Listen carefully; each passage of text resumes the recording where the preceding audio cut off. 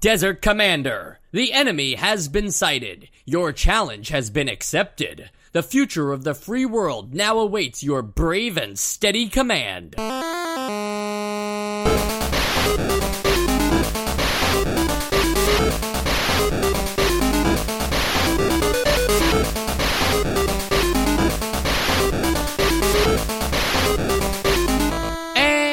Welcome to Nostalgia, a chronological exploration of every NES game released in North America. I'm Mike. And I'm Sean. And that's it again, although we did get word from Joe. He misses you all, and he hopes to be back next episode. And he got you all little magnets that have, like, beach sand in them. Yeah, he traveled the entire world, actually, and stopped at every single country and got magnets, and we hope to, make those a subscriber bonus at some point.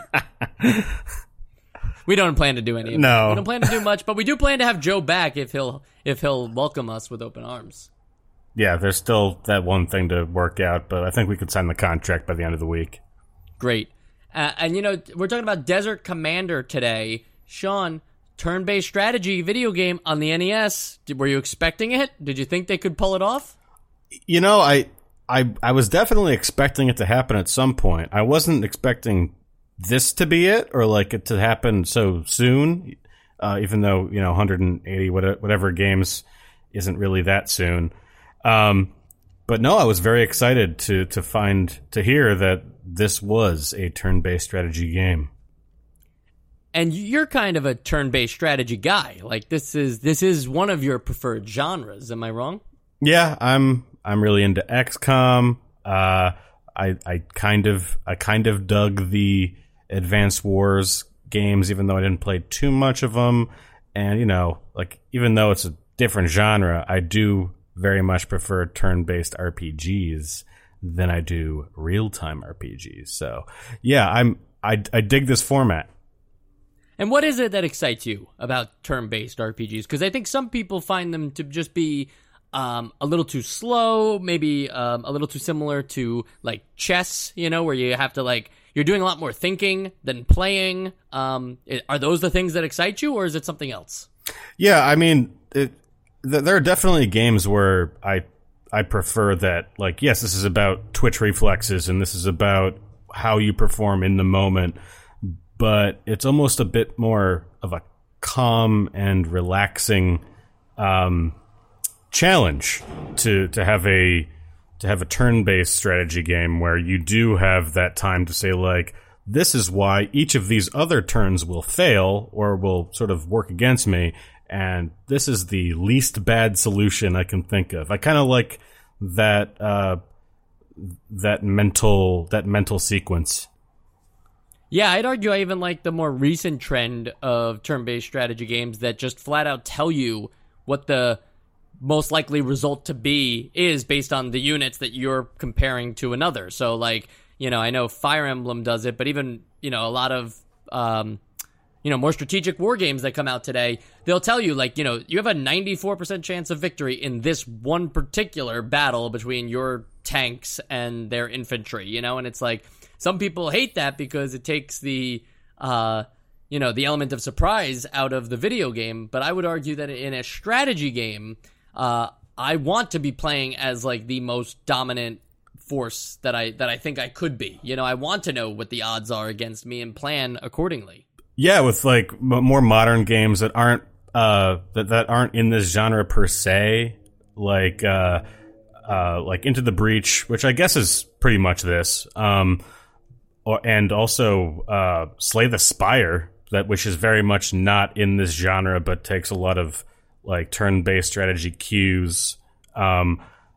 They've all sort of borrowed from that same feel of what a turn-based game is, and they give you pretty much perfect information, and you have to work with that perfect information. That's a whole theory of strategy games of is perfect information just giving you a perfect way to win, or is it another way to play? And I guess that sort of doesn't make sense the way I phrased it, but I like that the more modern takes on these turn-based games as well.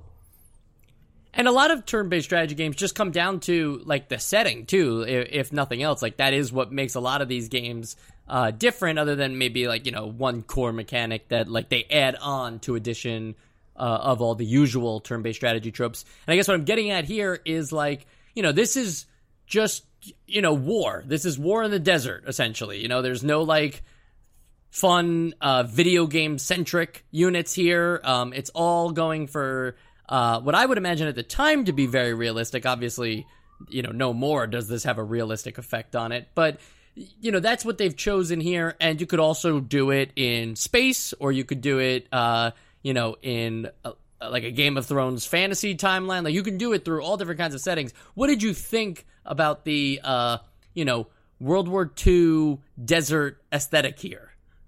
Well, one, I did know that this game in the other localizations had a bit more personality, in that like you were the Allied forces fighting against Axis forces, whereas in this American version you are just two teams of soldiers fighting in the desert. And while like when you have that context, the desert makes sense, and there's like some interesting flavor going on. Now that you've removed the actual historical context, now this whole desert environment is kind of bland. And I think that if they'd have just... I'm kind of getting ahead of myself here, but I would have preferred more map variety, because there are different maps. They're just very similar. Yeah, you almost can't tell that there's different maps throughout the game, and maybe that's just a problem with their setting here of I think, as you were saying, because of in the Japanese version it was taking place in North Africa, I think. There's just something about World War II though that is kind of just like timeless to these war strategy games. In a lot of ways, people who never played a turn-based strategy game before 1989, where this might have been their introduction, I feel like they would have gotten it out of Risk. They could see the parallels there between the board game Risk and this game. Yeah, I guess so. I didn't play too much Risk. I've played a few games and was not great at it. It's a little bit more abstracted. This game is a very abstracted war game, but Risk even more so. But you're right. It has enough similarities that it could be seen as like an entry to at least give your brain some context as to how to approach this thing. Right. And of course, the main gameplay objective here is not total domination over your enemy. You have to take over their enemy headquarters. Destroying all the opposing forces is fine, and you will win. Yeah, you will win that way, but you would ultimately still have to take out their king, or the enemy headquarters, if you will. A king, of course, referring to the chessboard. Yeah, there you are with the chess. Yeah, sorry, no, we'll see. And I think what's interesting there is there's a way to do that, right? To say like, the objective here is destroy enemy headquarters.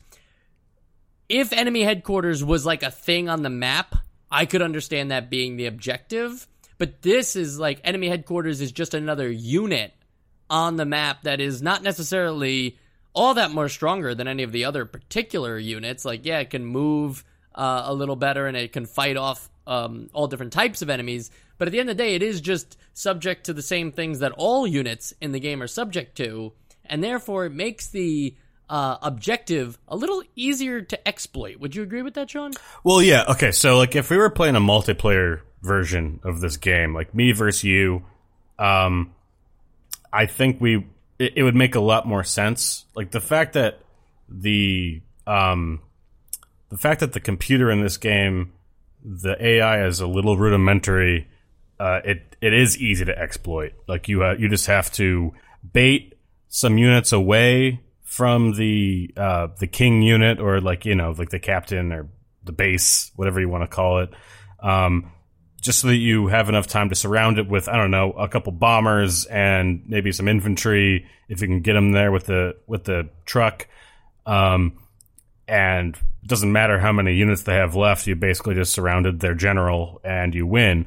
But I think when you think of it like that, and you think of the game mechanics more and how they would perform in a 2-player setting, it does make sense. Like, because if you want to think about it in like the sense of what this is trying to simulate, of the base basically being like just your command ops, like whoever is in the field giving command and structure to your forces, like they would be kind of mobile, and maybe they aren't all that strong, and you wouldn't ask that that group to take out a battalion of tanks, but you would want it to be somewhat mobile, and you would want to protect it. So I think if me and you played, we would be much more conservative in how we played with the base, and would make it harder for each of us to actually win this game. And it seems like in a lot of these one-player scenarios, the only way that they can make it harder for you to win the game is just by piling on more and more units to fight against.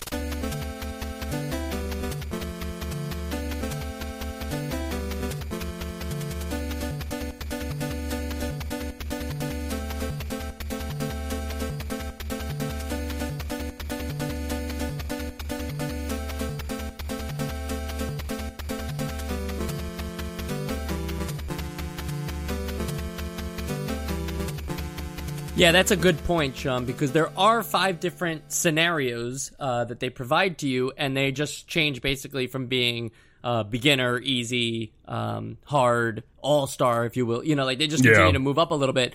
But you're right, they're not really challenging. It's not like the computer is getting more processing power and therefore making smarter plays. The difference between the scenarios is, you know, your placements on the map. Sometimes they'll try to spread your units out across, like, you know, instead of having all your units together, you'll have some on the east side and some on the south side. But otherwise, it's all just has to do with the number of units your computer opponent has. That's how they make it harder, by just giving him more units than you. And I think that's also telling to the fact that they probably saw the game as something that was easy to exploit, you know, through playtesting, and decided that that would be the way to handle it. The funny thing is, I'm sure you didn't try this, but you can actually, similar to how a 2-player game is played in this game, you can just plug in a controller into player 2, and on that screen with the computer, you can remove units from the computer's side. I did learn that. And make it a fair fight. That is, it's very silly. I would never want to do that. I think turn-based strategy games are the only genre that I will like be serious about an Iron Man mode, where like, oh, I can't just save scum.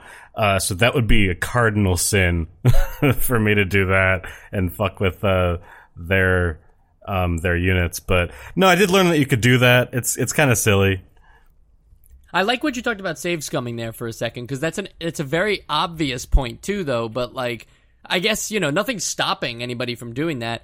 But this might be the one, like, you know, or not the only genre, but it might be the most important genre that you can't do something like that, because ultimately you're better off just watching somebody else play the game. You're seeing the result of the battle take place. Saying you don't like it and rewinding or save stating and trying it again is literally defeating the purpose of playing through the map.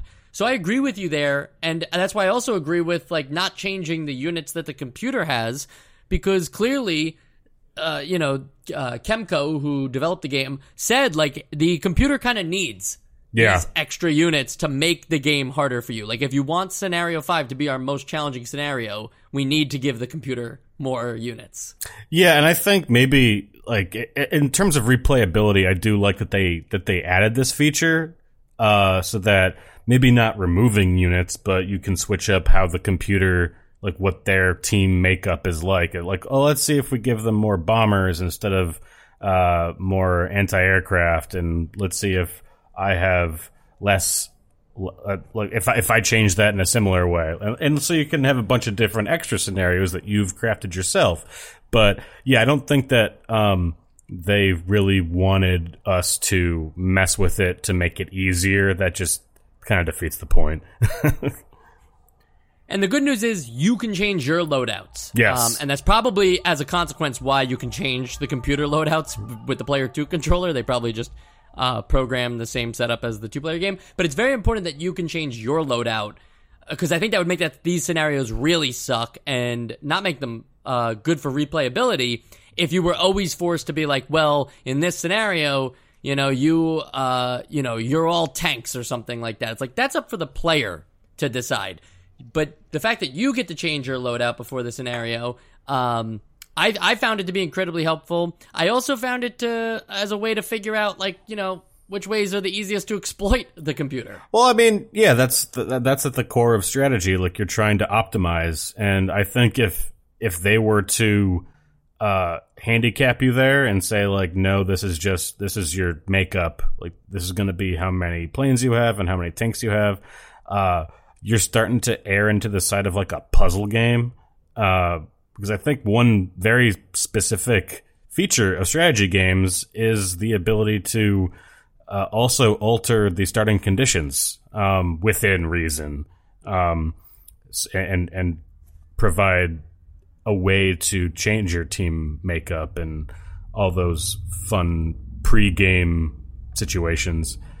So I appreciate that they added that. And I'm sure that strategy outside of the NES is pretty well developed by now. I don't know too much about 80s strategy video games, but I'm just glad that they included that. And that isn't like a newer feature that was just found in the 90s or 2000s. Right. And to be fair, to your point there, computer turn-based strategy games are not only a thing, but they're a lot more developed than Desert Commander was at the time. Desert Commander was favorably reviewed for the NES, but was just seen as like an introductory game to turn-based good for strategy. The NES. Right. Or maybe just good for console gaming in general. You have to remember, home computers very expensive in 1989. Just because like there was a lot of home computer video games, those were mostly just being made by passionate people. I don't think Nintendo ever thought that the family computer, the Famicom, was eventually going to become a home computer. I think they always saw it as a video game console first, Yeah, for sure. So I was talking about changing the loadouts, and I guess what I really want to talk about here is just units and balance. We don't have to give an overview of all the different unit types that you can have, and who beats what. It is kind of a rock paper scissors thing where some units are strong to others and weaker to others, and that's important. Every game kind of needs that as the basics. Otherwise, one unit would just be the de facto. But I did find the bombers in this game, especially because of the overall objective of taking out the headquarters, I did find the bombers to just be something that I always wanted to stock up more than anything. Sean, curious if you found something similar, or if you thought there was a particular unit that was just useless. Talk away. Bombers are definitely very useful. I kind of, I would sort of take away some of my fighters and just replace those with bombers. I didn't get too crazy with customization, but I did figure that I'll just overpower on the offensive side and try and I don't really need to shoot down their bombers if they're not going to use them very well because of computer. If I was playing against you, I might double think that.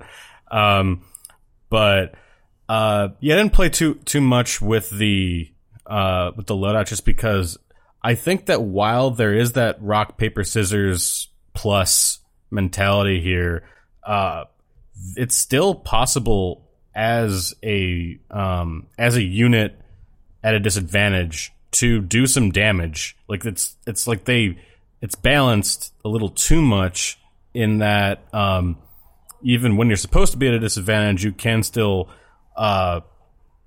you can still use a fighter against a ground troop, and you might take a few out. I figured if they're going to do that, it's kind of taking away from the uniqueness and the utility of each kind of unit. Obviously, there are more utility units, like the anti-air is going to be much better against aircraft than it's going to be against a ground artillery. But I think they should have made their specializations even stronger than they were in this game. Yeah, because, I mean, that's a good point. There's terrain advantages. There's advantages of air versus land. There's advantages to, like, where you can go on the map, right? I mean, in the earliest stage, it's very easy to just kind of park your aircrafts over the ocean where nobody can really touch them and then just swoop in for the attack. There's a lot of things like that, but there's no like special bonus for like, or a particular thing for each unit that like they can pull as like a finishing move, if you will, or like a special extra bonus. I think there's something on the menu for each unit that said power. And I thought like, oh wow, that's really cool. Like each one has its own power up or special ability. And then when you click on that, I think it just tells you literally like how much ammo you have left, like how many units and You're stuff. You're thinking of it like Final Fantasy or something. Right. And I just thought that was like, oh man, there was a chance there for like, like once per scenario, the tank can just like fire a really amazing shot that's like guaranteed to take out minimum 3 units, just things like that would have been interesting to see added here, because otherwise I think what you wind up with is playing a scenario once, seeing the computer's hand, and being like, well, he doesn't really have any aircrafts at all for this one. So if I make a team of 12 bombers and, like a tank to take out the anti-aircrafts, like I'm pretty much going to win this thing. And I think you see that a lot in this game. I don't know if that, again, we're talking about this, strategy games being all about optimization. I don't know at what point it becomes optimization versus, cheesing against the computer there. Yeah, it's a fine line.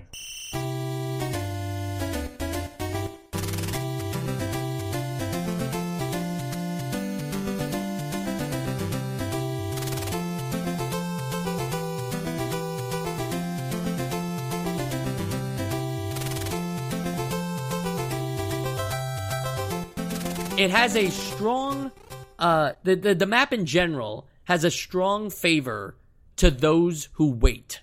And I'm sure that's not just for the computer game either. I would imagine that, even on a human-to-human scale, if me and you played, we would both play a very tight defensive game, waiting almost for the attack. I feel like because of the size of these maps and because of how enemy movements work and stuff like that, you're kind of encouraged to be defensive.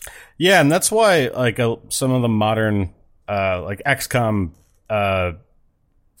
2, for example, like they added turn timers to many fans' dismay, just because there was too much turtling, and it does make it a more interesting game when you have to get something done in a time/turn limit.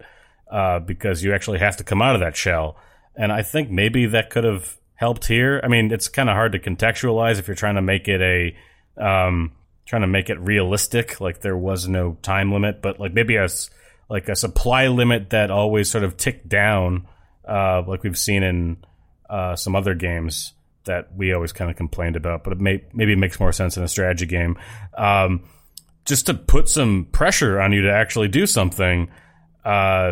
And you were also talking about the maps affecting this as well, because like while the road network looks a little different and your spawn points change a little bit, and spawn locations within your forces will get split and things like that.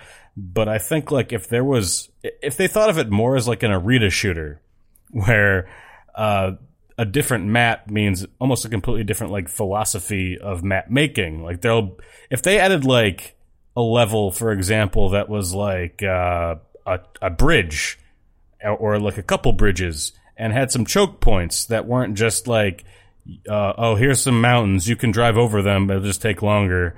I think that could have helped this game's case of creating a bit more map variety and therefore gameplay variety.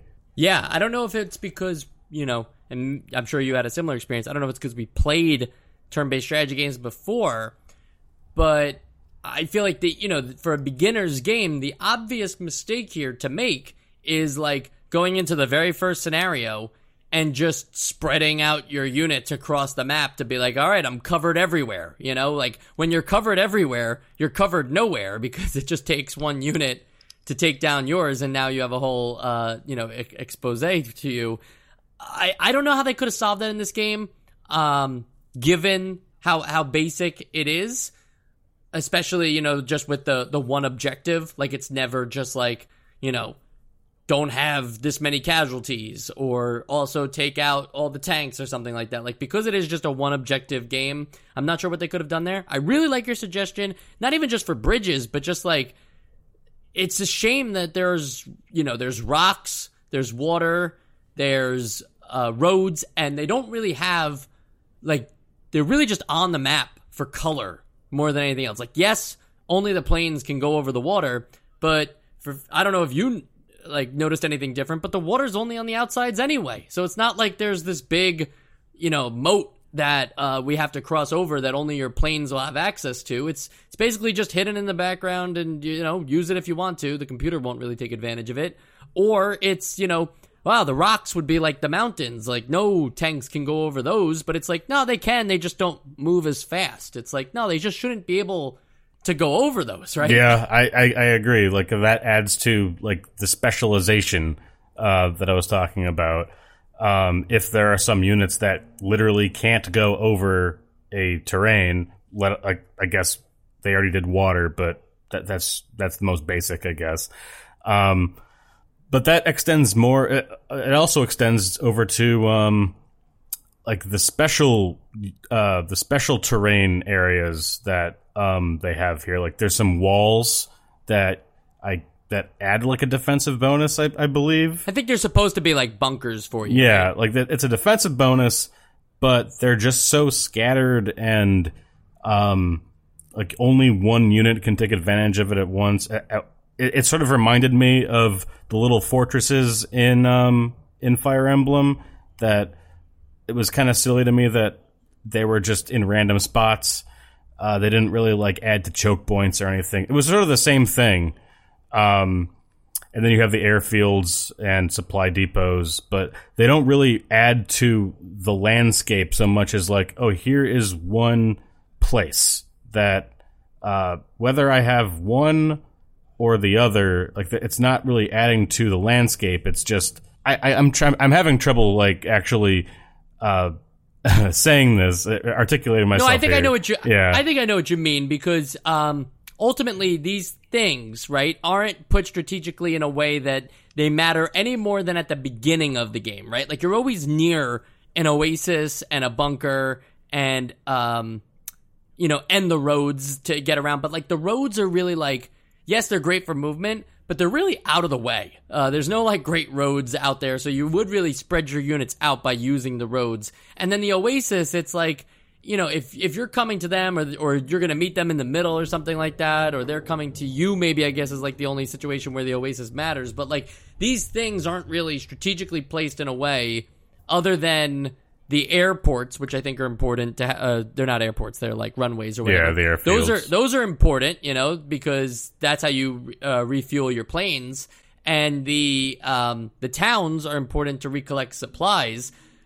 So I think, like, there's a mix there, right? It's like, I didn't really see the benefits of the oasis or the bunkers that much. I'm sure they would have played a role if maybe the maps were smaller and there was less like real estate, and you want to make sure. Yeah, if they contributed those. Yeah, if they contributed to like area denial, like if you being in this one spot and holding your position here made it so that the opposite side would have a harder time even operating in that area because it gave you a boost to like attack range or something along those lines. I think that's what I'm sort of getting at. Yeah.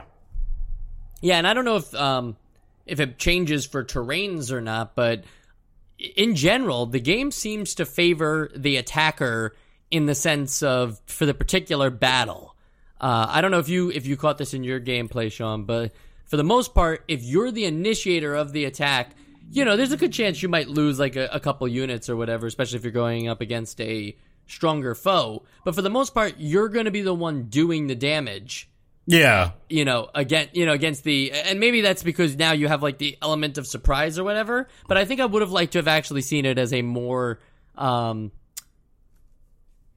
more tactical battle where it's like, it doesn't matter if you're the attacker or the defender, it's purely unit versus unit. I think, so what I do think about that is I think it does kind of make sense that the initiator would have an edge, and that's simply because, your damage in this simple way, your damage is literally just like you get a number of attacks or potential hits based on how many units are left in that squadron, or however much health you have left on that unit. You can look at it both ways. So if you have 10, if it's a full platoon, you have 10, you will do 10 attacks, and they may hit or miss, but you do those attacks. And whatever the enemy, on the other hand, they only get to do as many attacks as they have units left. So since you are attacking first, you are already making their offense less capable by killing those units and making them do less attacks at a time. So there definitely is an advantage to the initiator, but I do think it kind of works out. It's just very simple, and that's really the only thing adding like any modifier minus the rock paper scissors how useful that unit would be, if you get what I'm saying. The last thing I really want to talk about in terms of the units here is that, each of them has a ammo capacity and a fuel capacity. And in a longer game, this will matter. You will run out of ammo or run out of fuel if you don't, if you basically just try to be as offensive as possible and keep taking out unit after unit after unit. I feel like that's very necessary, not only from like a simulation war style game where like obviously you wouldn't just have infinite ammo and infinite fuel, but also just from like a if we're not talking about the computer, if we're just talking about human to human, like game balance, right, like game balance, like that is an interesting thing that you could be like on the cusp of victory, but all of your nearby units don't have any ammo and suddenly have to retreat, and now the headquarters has like time to go back and get supplies and reinforce themselves. Like I feel like it didn't happen so much for me with the computer, but it would come into play a lot more in a head-to-head game. Yeah, like if we were playing and you were kind of lax with your placement of your supply trucks, I could just go after them and just try and wait you out and see you run out of ammo, and maybe try and guard the places on the map that you can get supplies. Like that's definitely a valid strategy. And I do like that there is that purely unit to unit strategy. I guess I would have just liked a bit more of it tied into the map, which is what we've been talking about. Yep. One last thing on the map, too, now that I'm remembering it. Infantry units, the ground foot soldiers, they're almost useless without the, what are they? The transport, cargo trucks? yeah. Yeah, the transports. They're almost useless without those, but then you have to almost think of the opportunity cost there of, it takes 2 units now. You have to have the truck and the soldiers, when you could just be applying those to like anti-aircrafts or bombers or something like that. I really found myself, as I continue to play this game more, just ditching a lot of the field units outside of the armored cars and the armored and the tanks. Did you know something similar? Were you finding a good use for your infantry? Well, like I said, like I was a bit more conservative in how much I changed their loadout, just because I wanted to play it as I expected them to want me to. So I did realize that, yeah, this transport is taking away a slot that could be used for a much more pack-a-punch unit. But But I did think that if you're trying to be a sneaky boy and like your strategy is to just sort of wait for their units to kind of leave an opening for you to go and attack their base, having that transport that can move a pretty good distance, whereas your infantry really can't, and your infantry being very good against the base, I did see that that sort of cost-benefit analysis working in favor of keeping a transport, just so you could do that little sleight of hand and get behind enemy lines and take care of it there.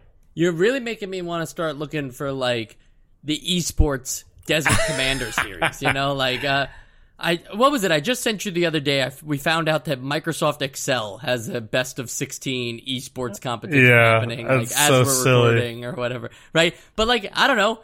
Isn't this like the whole like hook of speedrunning and stuff like that? Like niche games being, you know, seeing them be done in a way that you never imagined them to be done. Like, I would really like to see what a, you know, like with an ELO rating system, how like people would play Desert Commander. I don't think there would ever be a scene big enough for it. But it's a shame that when you go look at like YouTube playthroughs or strategy guides or whatever, most of them are just suggesting the fastest victory, rather than what you were going for, the practical victory with the units that they give you. So, since I did the same thing, I wanted to win. I'm curious, Sean, what were your thoughts on the scenarios with the default loadouts? Did you think that was maybe a little unbalanced, that they weren't giving you the units you needed, or the you know, the amount of units you needed? Or did you feel like, you know, still it's just a matter of being defensive and waiting for your opportunity to strike? Yeah, I mean, I wouldn't say that I was playing it. It kind of was false to say that I was playing it the way they wanted me to play it, because I was still just like kiting enemies because I had unlimited time. I can sort of turtle and just let this one artillery is kind of left alone. If I get to him, his buddies won't be able to really split my guys up too much. So I'll take them out one at a time until I see that opening of the base. So, I mean, yeah, I was also kind of cheesing it. I guess it wasn't just also using the min-maxed loadout. I keep using loadout when I should just be saying, like, the array of units that you have. But, right. Yeah, I guess I'd say that it was challenging because I wasn't just like, full bombers, Fox only. But yeah, it was still a challenge. Yeah. Now, I don't know much about Africa, but I think, you know, that there are probably a plentiful amount of rivers in Africa, and that's why, you know, I'm a little shocked that we only got like large bodies of waters around the edge of the maps. Because I don't know, like I would have liked to have seen some naval units too. You know, this is World War II. It's not like we're shooting, you know, missiles and you know, have advanced combat like that. There was still very much, you know, naval combat happening during World War II, and I think that could have added an extra thing for the, you know, especially for the planes. To take care of, you know, I think like, you know, the Air Force versus the Navy versus the Army would have been an interesting thing to see as like a three-way unit face-off. Another level of that rock, paper, scissors. I mean, I agree only so far that like whether or not there were a bunch of rivers in Africa, I mean, there's at least one. which is debatable. Yeah. Right. It's debatable. How many rivers? Yeah. You can't count them. Just for like a gameplay reason, like, have there be some rivers that create natural choke points to add some strategy to the map. Like we're talking about a lot about team makeup and how they interact with each other, and how your own team makeup internally creates challenge or makes it easier, and the balance between yours and theirs. Like it's all about the units. And the thing that I keep bringing up, and we keep both bringing up, is I would just like to see more in terms of the map. And adding rivers, whether it's realistic or not, would add a bit more complexity and a little bit more to think about on each turn. If there was just a better variety of landscape.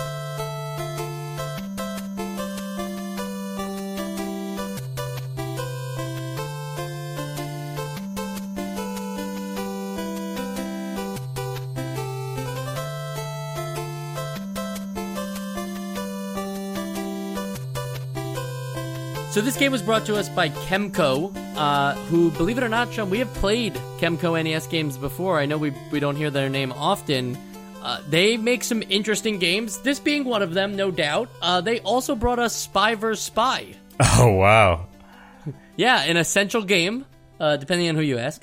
And, but like, again, that was a very creative new use for the NES, especially in a two-player thing. And I feel like this has some similar things where, like, this is a first-time turn-based RPG, turn-based strategy game, not RPG, that we're seeing here. And I feel like, definitely the two-player is much better than the computer mode here. So, it seems to have a constant theme with the games that Kemco releases until you all of a sudden find out that they also made that Superman game that was really strange. Remember that Superman game? Yes. With the chibi Superman? Yeah, that was the biggest, like, out of left field I think we've played so far.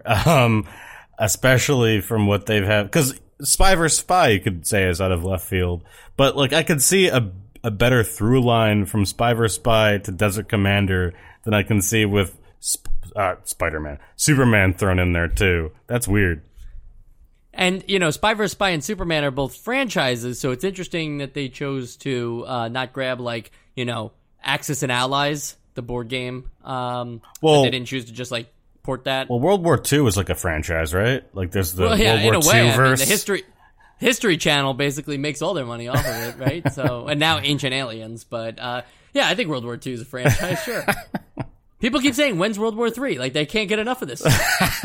Everybody wants the sequel. Also, though, Kemco is not gone. They make a lot more NES games, actually. But I wanted to focus on for a minute, because there's no sequels and spin-offs to this game, just another Kemco game that we should have on our radar, and that is North and South, another turn-based strategy game from Kemco on the NES that is about the Civil War. Oh, all right. I can't wait. Interested, yeah. Now, Sean, any last objections, though, to, and you don't have to actually have objections, but just wondering, like, what's the temperature like in 2021? In the original Japanese version, you were the Allies fighting the Axis, but in a two-player game, somebody has to say, I'm gonna be the Axis. Maybe it's better that they just stripped the Axis and Allies things so nobody had to play as those bad guys? I mean, if you played Command and Conquer, you know that it was just as fun, or maybe in some cases more fun, to play as the Soviet Union. Like, it's a game. You get to do weird stuff. Like, I play Hearts of Iron, and some of the most fun gameplay in that is to play as Nazi Germany and see what you can do differently there. It's a game. Yes, it's a game. I'm glad you said it too. One last thing that you had me thinking about, though, now that you're talking about this, if it was Axis and Allies, right, or, even this green versus blue, whatever you want to, like, that's what it is, there should have been, like, one thing, right, that, like, made the teams different.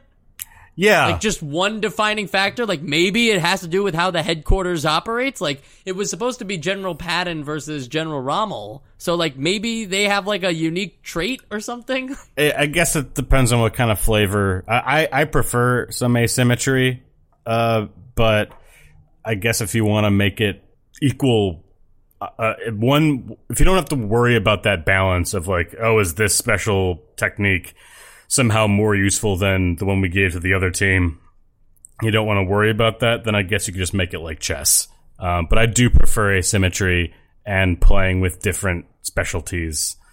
So I agree. All right, I think we've talked a lot about the maps in Desert Commander. I hope you guys feel like we also talked a lot about the game itself. We have one last thing to do when it comes to talking about NES games at the end of every episode, and that is we decide whether it's on the Essential Games list.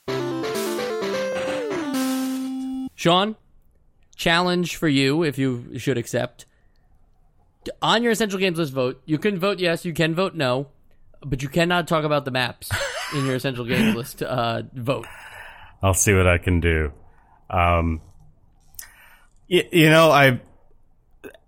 This is a genre I very much like, and it is the first of its genre on this journey that we're on. And I did enjoy myself while I played it.